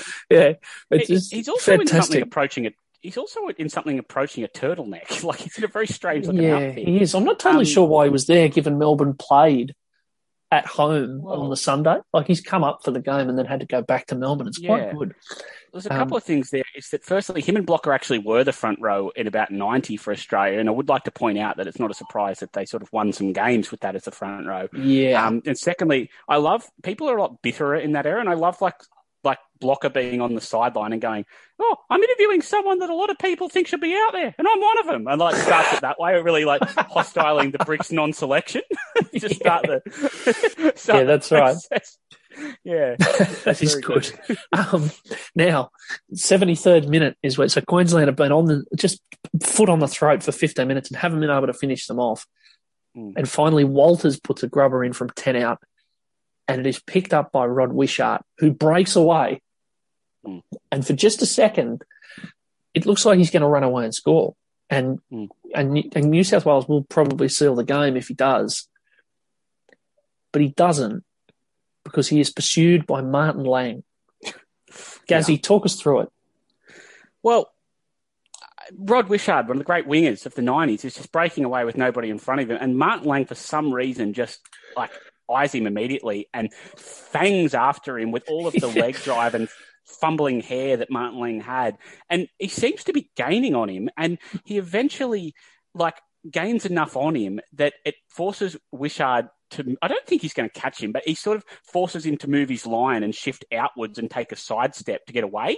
And when he does that allows Matt Singh, who's much quicker than both people, it comes from about 20 metres further back than both of them, to catch Wishart and save a breakaway try. And they bring him down just sort of over the halfway-ish, I'd say, somewhere about there. And it is obviously one of the iconic State of Origin moments, because this bench front rower who has, we're not talking about Payne Haas. Like this, Martin Lang's slow, like Fetty. He had good leg speed for a front rower, but Martin Lang is not a fast front rower. And he has just pounded off after Rod Wishart and forced him to change this line and save this wonderful Origin try. And what I think is very funny, because we'll get on to what happens next in a moment, but there's three very funny things about this being an Origin myth, or not a myth, you know what I mean, like an Origin magic moment. And I think the funniest, there's three things. The funniest first one is he doesn't tackle him. No. So talked about as the Martin Lang chase, and he doesn't tackle Rod Wishart. He also doesn't catch Rod Wishart. He forces him to change his line. So he forces him to move across. And I'm not denigrating it. It's wonderful. But he forces him to sort of change his line to make sure he beats him. So he neither catches him nor tackles him. And New South Wales also score in the same set. Yeah, that's right. Yeah, but they don't. They don't score under the post, I'll give you that. And Andrew's kicking means that is important. So I don't denigrate from it at all. But when you think about the great chases and you think about Scott Sattler and stuff. Yeah, he doesn't actually tackle him, and he doesn't save a try. That's right. No, if you tackled Todd Byrne and Brad Fittler had scored on the next play, I think the Scott Sattler tackle would be less etched in history, is all I'm saying. That's right. Now, it's wonderful football. I want to put on record again. He is a god. I have gained a lot I liked him at the time, but I like him even more now, having watched the 2003 grand final, where he is up against people who are much more physically gifted than him and much bigger and stronger and all of that. And he just gets up and belts them and gets belted over and over again in that game. And again, having watched this, where he is really good in his own right and makes this absurd chase. But what follows from this is just... He's on the Chief and Rodney Howe on the gear and stuff, and he keeps banging into him, and they belt him a lot, and he is good in his own right. But the two games we've watched him, he goes against Morley, Fitzgibbon, and Ricketson, and these, Jason Kalis in one, and now he's up on the Chief and Rodney Howe pumped full of gear and stuff, and he really accounts well for himself and takes everything they can dish out and keeps going. And he's the best front rower on the Queensland side of the game, and I would say the best front rower in the game outside of the guy on the juice. Yeah, that's probably right. Now, what follows from this is just champagne football, caviar, just feed it to me. It's a play the ball on the right-hand edge and goes to Fittler. Fittler gives it to Johns, and Johns twists and digs into the line, and with beautiful sleight of hand gives it back to Fittler, who throws a gorgeous wide ball out to Eddinghausen. Eddinghausen catches and passes. It's quite a good piece of skill. Eddinghouse didn't have many touches in this game, but he produces a bit of skill there under a lot of pressure in an important moment to find a pass.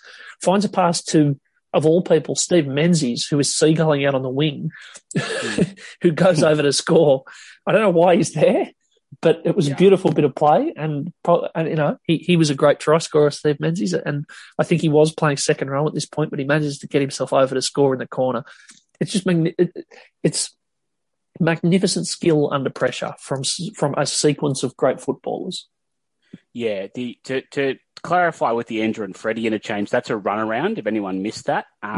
So that's the thing, is that Freddie goes to Joey, who jams back in at pace, and then, like, really sleight of hands the runaround to Fittler, who all of a sudden, because of how nice their interchange was, has drawn, like, it's drawn a few people into Andrew, and they haven't seen Freddie come around the back. So when he gets it out the back at pace, he's now flying on a sort of overlap edge as Brad Fittler with guys outside him, and he sums it up and goes long.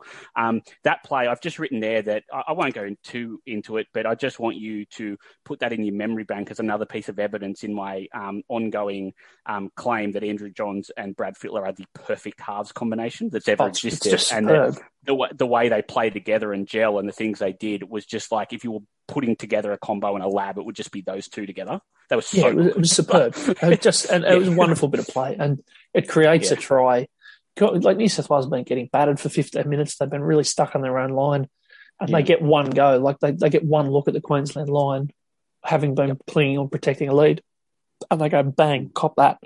We're in here. It's a great bit of play thing again, isn't it? Like, that's another second moment in a row where Fittler, in the last 20 minutes of a State of Origin, is just taking the game by the scruff by himself. It was all Daly early, and him and Andrew had all the ball, and Daly had all the big moments. And when the game was there to be won, Brad Fittler, as he often was really stepping up to the plate and just threatening and scaring everyone. A wonderful rugby league player. Yeah, it's a great try. I really, really enjoyed it. Now, Johns misses the goal. So Rab says Menzies will score, and I think he says something like, and we'll seal State of Origin 1 for the Blues. And they're 5 points in front. You'd never hear that now, would you? No, you wouldn't. It's funny that. And I suppose goal kicking even then wasn't, but like, we weren't quite in the era of 80% goal kickers yet. So maybe that's a part of the reason why. But even then, like, a 5-point lead doesn't win you anything. No, teams didn't come back much at the end though. Like, if you were up by 8 with 10 minutes to go, or up by 10, it would be quite uncommon to lose. These wild swings where we see 16 points in the last 10 didn't tend to happen, and I think they were very stuck in the 80s era still, where there just wasn't as many tries, right? If you go back 10 years, and they were still stuck in that thinking a bit, like that if you were in front, you were going to win because tries were hard earned and took time to get, and you didn't just get one in 2 minutes. I think it seems like they were a bit behind where the game was at. Yeah. And so, I think that's probably right. So when Johns misses the goal, New South Wales at 23-18, Blocker really backs it in and says, that's the ball game. And Fatty and Sterlo says, oh, well, I bet Tommy Rodonicus doesn't think it's the ball game. And Blocker says, yeah, well, I do. I really wanted them to go to him at the end. I was waiting for them to go back to him, and they never did, and it really disappointed me. Can you imagine having said that on air? Imagine Choppy Close if he heard it and all the. Oh yeah, well, he'd be flipping the bird again. Now, so good. So New South Wales then get up there again, and on last tackle, Johns doesn't set for a field goal, which would have put them 6 in front, and doesn't produce the dropout. He kicks it into legs. And Webke, I think it is, who picks it up. And Queensland have the ball with about 100 seconds to go. Now, I'm going to go through the whole set of 6 here because I've written it all down in detail. I'm going to explain to you what happens if you don't remember what happens in the last minute of this game, or the last minute and a half. So Webke falls on the ball. They're 10 metres out from their own line. They hoik it to Walters, who kicks sideways from his own 10, and Ben Ikin falls on it, gets it, and is tackled on halfway. Then they're on halfway. There is this stunning play where Sailor passes to Lockyer. Lockyer gives it inside to Langer. Langer offloads to Walters. Walters offloads off the ground to Smith. Smith turns it inside to Lockyer, and Lockyer's tackled 30 out. Then, third tackle, so there's about a minute to go at this point. Smith turns it inside to Lockyer, and Lockyer's tackled on the 10. And then Lockyer gets up, plays the ball, and we'll come back to that. Plays the ball. Blanger is a dummy half. He gives it to Jason Smith. Smith throws this beautiful little pass off his hip to Darren Smith. He then throws another ball off his hip to Walters. And Tony Carroll, who had been on his left, wraps around Walters, looms up on the right, and when Walters plays it off the hip to him, goes through untouched and wins the game for Queensland. It's stunning.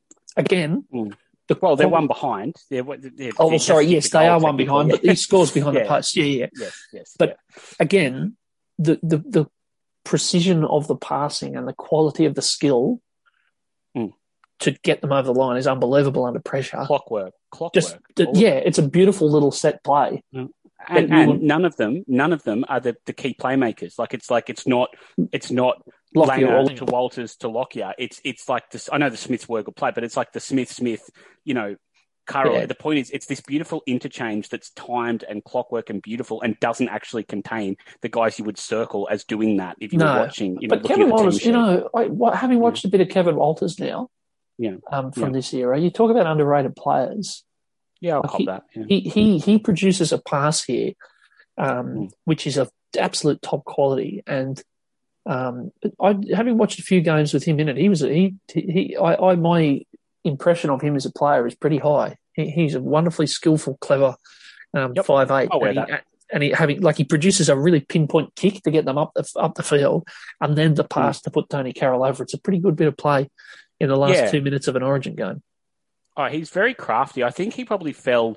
I think where his career probably just tripped him up was that he was really crafty and clever and good, but he just didn't have the athleticism to be at his best when Daly and Fittler were playing, because he sort of had all of this craft and cleverness and then wasn't a specimen at all. And two of the best specimens to ever play 5'8" were also playing, because I think without those two, he probably would have played a lot more for Australia and stuff. And he was sort of the third best there, but not because he wasn't outstanding. I'll agree with you. I think everything I've seen of him, I've been really impressed with. And I think in that play generally, keeping in mind he does the kick off his 10, it goes back to what I said at the start about the error thing and the people not being scared to do things because you didn't get blasted. There is no way. State of Origin 2 is tomorrow, 2021. There is no way, if New South Wales are behind with a minute to go, that Nathan Cleary will kick it on tackle 1 or 2 from his own 10, because he will get murdered. If they kick that and you don't get it back, he will be shot in the head by everyone down here. And that back then is that players thought they could try things and didn't think they were going to just get plastered across the papers as chokers and bottling and all this sort of stuff. Brain explosion and all that kind of thing. Yeah. No, you could try it on. And that is why they get away with this, because he was prepared to take a risk. It's tackle 1. They had a whole set, and everyone would have said, you had a whole set. What are you doing? What are you doing? You had a whole set. Why would you kick it at the start of the set? You had 5 plays to get him and you blew it away. But he takes an odds on it and it changes the game and it wins the game. It's good as the try is. That kick wins the game. They wouldn't have gets them on because they would have been stuck in their own half. But now, stuck on a try line, let alone their own half. But, and this is an important but. It is a little bit, this try should never have been scored, Gazzy. No. Why? Now, I have never heard this talked about. Am I wrong? Has this never come up? I've never heard anyone say this. In fact, I can take this further, but you go first. So I've looked through and tried to find this. Darren Lockyer knocked the ball on. Yeah. Clearly. He knocks it forward. He drops it forward in the ball and then has to step after it's gone forward and roll it back by his foot. It's caught clearly on the camera after the try scored. It is a fair dinkum flat out knock on. It's completely the wrong decision and it really obviously should have been overturned. And Queensland wrongfully have won that game. Come at me, Queensland. Come at me, Peter. I know you'll be listening, but they didn't. It's a knock on. And I've got it on film. We'll put it on the page. He's dropped it cold playing the ball. And if and Rabs And Rabs acknowledges this, right? Like he says, well, he sort of acknowledges, he says, Messi play the ball. Now, that would be enough now, I suspect. That amount of mess in the play the ball, I think, would be enough now for this to be called back for a video ref. And it wouldn't have been allowed. Yeah. There's just no way in the world it would have been a try because the video ref would have said, no, it's not on. You can't. Now, I just want to... Now, there's two things about this. One, imagine if Darren Lockyer had knocked this on. Keep in mind, this match is a month after the test where he comes on for Robbie O and drops the ball at the end and lets New Zealand into score to win the game. Remember that? So it's It was one of the most talked about debuts ever. Like it was like it obviously wasn't as bad as Hodges in Origin, but that's how it was talked about. Like Lockyer was on the up, made a debut, and totally balls the game up for Australia, and everyone was like, "Oh no, this kid, like he's come up, and I don't know about him." And completely botched. It was a real. It was quite a famous at the time. It was quite a big deal. And so he's done that. If he'd have dropped his ball when they were on the attack 10 or 10 meters out. That would have been two game-changing botches in a month for a young Darren Lockyer. So that's that's a sliding doors moment. But also, I just want to report how this. I just want to just quickly mention how this was reported on. Yeah. So I went back and looked if there was any media coverage of the fact that this was a knock-on. Yeah. Not only was there not any discussion of a knock-on in the play the ball. I want to read you this article, which I think was in the Daily Telegraph from the day, or from the Sunday after the match. Who's written it? Is it Chippy? Sorry, I don't have that. I should have got that detail. Bill Harrigan. Bill Harrigan produced the finest performance of his refereeing career on Friday night, 1 month after NRL boss Neil Whittaker threatened to sack him. Whittaker wanted Harrigan to be sacked from his job with the NRL after an appearance on Channel 7's Sports World on April 19. NRL sources revealed that Harrigan received a phone call from an NRL official soon after the completion of the show and was told, "You're sacked." Harrigan was told in no uncertain terms that he was to step into line or face the punt. They took their stance with Harrigan because of still unresolved controversies involving Manly coach Bob Fulton and because they didn't want him to appear on Sports World without their permission. Harrigan produced a record-breaking performance on Friday night with the first Origin match featuring just 4 penalties, the lowest in Origin history with a 3-1 count to Queensland. A couple of things. Firstly, I don't understand how a penalty count should be considered record-breaking. I can understand that you could say it's the least amount of penalties or the most amount of penalties, depending on which end you're at. It's not record-breaking because it's not a target. No, because you referee how many offences there are during the game. Yeah, exactly. So the 100 metres sprint at the Olympics is record-breaking because everyone's trying to get to the end as the fastest they can. The referee is not going out there to try and blow the least or the most penalties that they possibly can. They're out there to referee the game, and there's a different amount of infringements in each game. And if you call them all right, you did a good game. It's not a masterclass because you blew none or blew a heap. And secondly, best game of his career. He's on these 10 minutes. I would love to get him on here one day to talk about his stupid book and this. Because this is a total balls up. He knocks it on, and I challenge anyone that goes for Queensland to not see it when we put it up. And it's history. I'm not suggesting we override the results as much as I'd like to. I'm prepared to let it. I'm not suggesting that we go back and change this sort of Craig Gower, Dally M style. We can't go back and petition Volandis to do that. But I think we all need to acknowledge that it is a knock on in the play the ball, and good on Queensland for winning it. Everything else they did in the lead-up did that, so good on him. But Bill has missed this. It is on Bill again. I don't know whether he could go to the video ref. We need to check whether it's just over the try line or whether you can look at the whole play. I am unsure of that. But he, A, misses it, and B, possibly balls us up going to the video ref on it. When I would need to check that. Now, this is where the other thing about this is where social media, and particularly Twitter, has taken such a significant role, because if that happened now, someone would do what you have done, which is record the replay and put it on the internet and go, "Hey, everybody, just so you know, that was a knock on." And the New South Wales people would have gone feral. Oh, yeah. Yeah. And if enough people had gone feral, it would have made the news, and then, it would have been exposed and would be the story of the year. Yeah, and at the very least, like it reminds me a bit. You remember the try Inglis scored where it was given a try when he clearly did knock it on, and Bill was the video ref, and they gave it anyway, and there was that huge controversy. He had it knocked out of his hands and scored. It should have been like that, like a moment that was swarming on the back of the back 10 pages of the paper should all have been dedicated to it. Crisis meetings with the referee, close-ups, everyone from Queensland on Facebook going, "You're full of crap. It was fine. It's just a messy play the ball, and it was a stray arm from New South Wales, and everyone from New South Wales going, "You're a pack of morons." Like he's clearly dropped it, and nothing happened. Like it's just nothing. It's just not good. Like it's stunning. It's totally stunning. And I think for the history of the game, I'm glad it sort of wasn't called in hindsight because it's such a beautiful moment in Origin history. And I'm not a huge Origin person, as you know. Anyway, it was a great try and a great game, and it just deserved a cool ending like that. But it's wrong. It's an incorrect call. Yeah. By the supposed best referee ever, and that's the thing. Well, in his best ever game. Yeah, it's that he's just Teflon Bill. Is that referees make mistakes, and you and I do sort of shit on all of them. But he just gets away with so much. And when it's him, it really, really riles me up because he swans around with his stupid hair, his stupid wet hair when it wasn't raining. Like, that was silly, and all this nonsense. And he balls it up again and missed a key call in the game, as he often did, and came off with just, like his shit doesn't stink, and I'm over it. You heard it here first on the cemetery. Gazzy's had a gutful of Bill Harrigan. And look, it's hard to argue with. It's quite it goes back to Bruce Maguire in '89. I would argue it goes back to Paul Carriage in '98 as well. But anyway, that there is some debate about that, I will admit.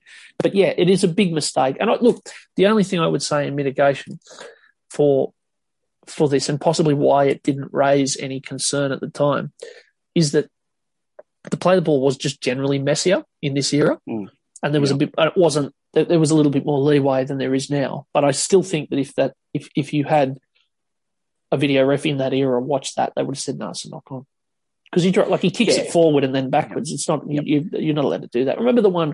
It reminds me a bit of the one that Spud Carroll had to jump forward and try and play back in the '97 grand final. Anyway, You're right. They got away with a lot more, and it was messier. But if you slowed it down and re-looked at it, you couldn't look at it and apply the rules and call it play on. It's not possible. It's just that if you look at the rule book, it's just a knock on. It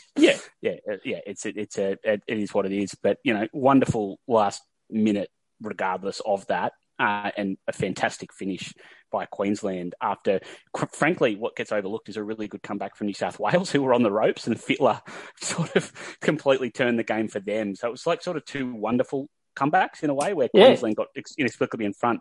Fittler inexplicably drags New South Wales back with a couple of big plays, and then Walters and with a lot of help in the last minute there drag it again, and you just go, wow, that's just such a good 20-minute period of wonderful football with great teams and great players all over the park, and one of the best results I think we'd have seen in our time.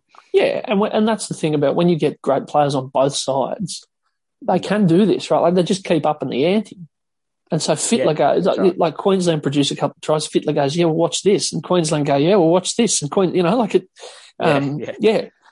it keeps the football keeps getting, like the quality of the play gets better as the game goes on. It's a wonderful game. I'm very glad we've watched it.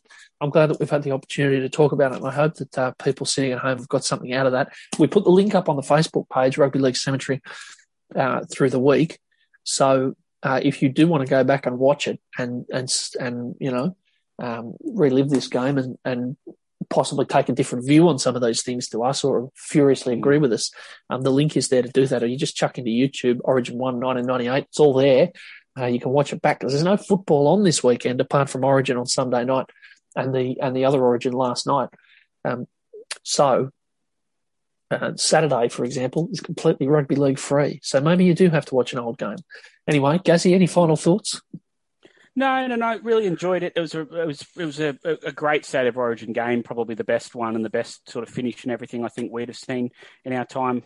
Fantastic, enjoyed it. I can't wait. We will be back a bit sooner this time. We've both been a bit busy with work, but we're sort of planning, I think, to try and get one out every few weeks. We might even pump a few out soon, but we're going to at least settle into trying to get one out at least every few weeks and probably a few shorter ones in there as well in between. So we are coming back and for your viewing pleasure. Yeah, and what a pleasure it is. Thank you, Kazi. Thank you, listeners. Until next time, we're signing off from the Rugby League Cemetery. Langer, Walters, grubbing kick, Wishart, clean, comfortable, now he's away.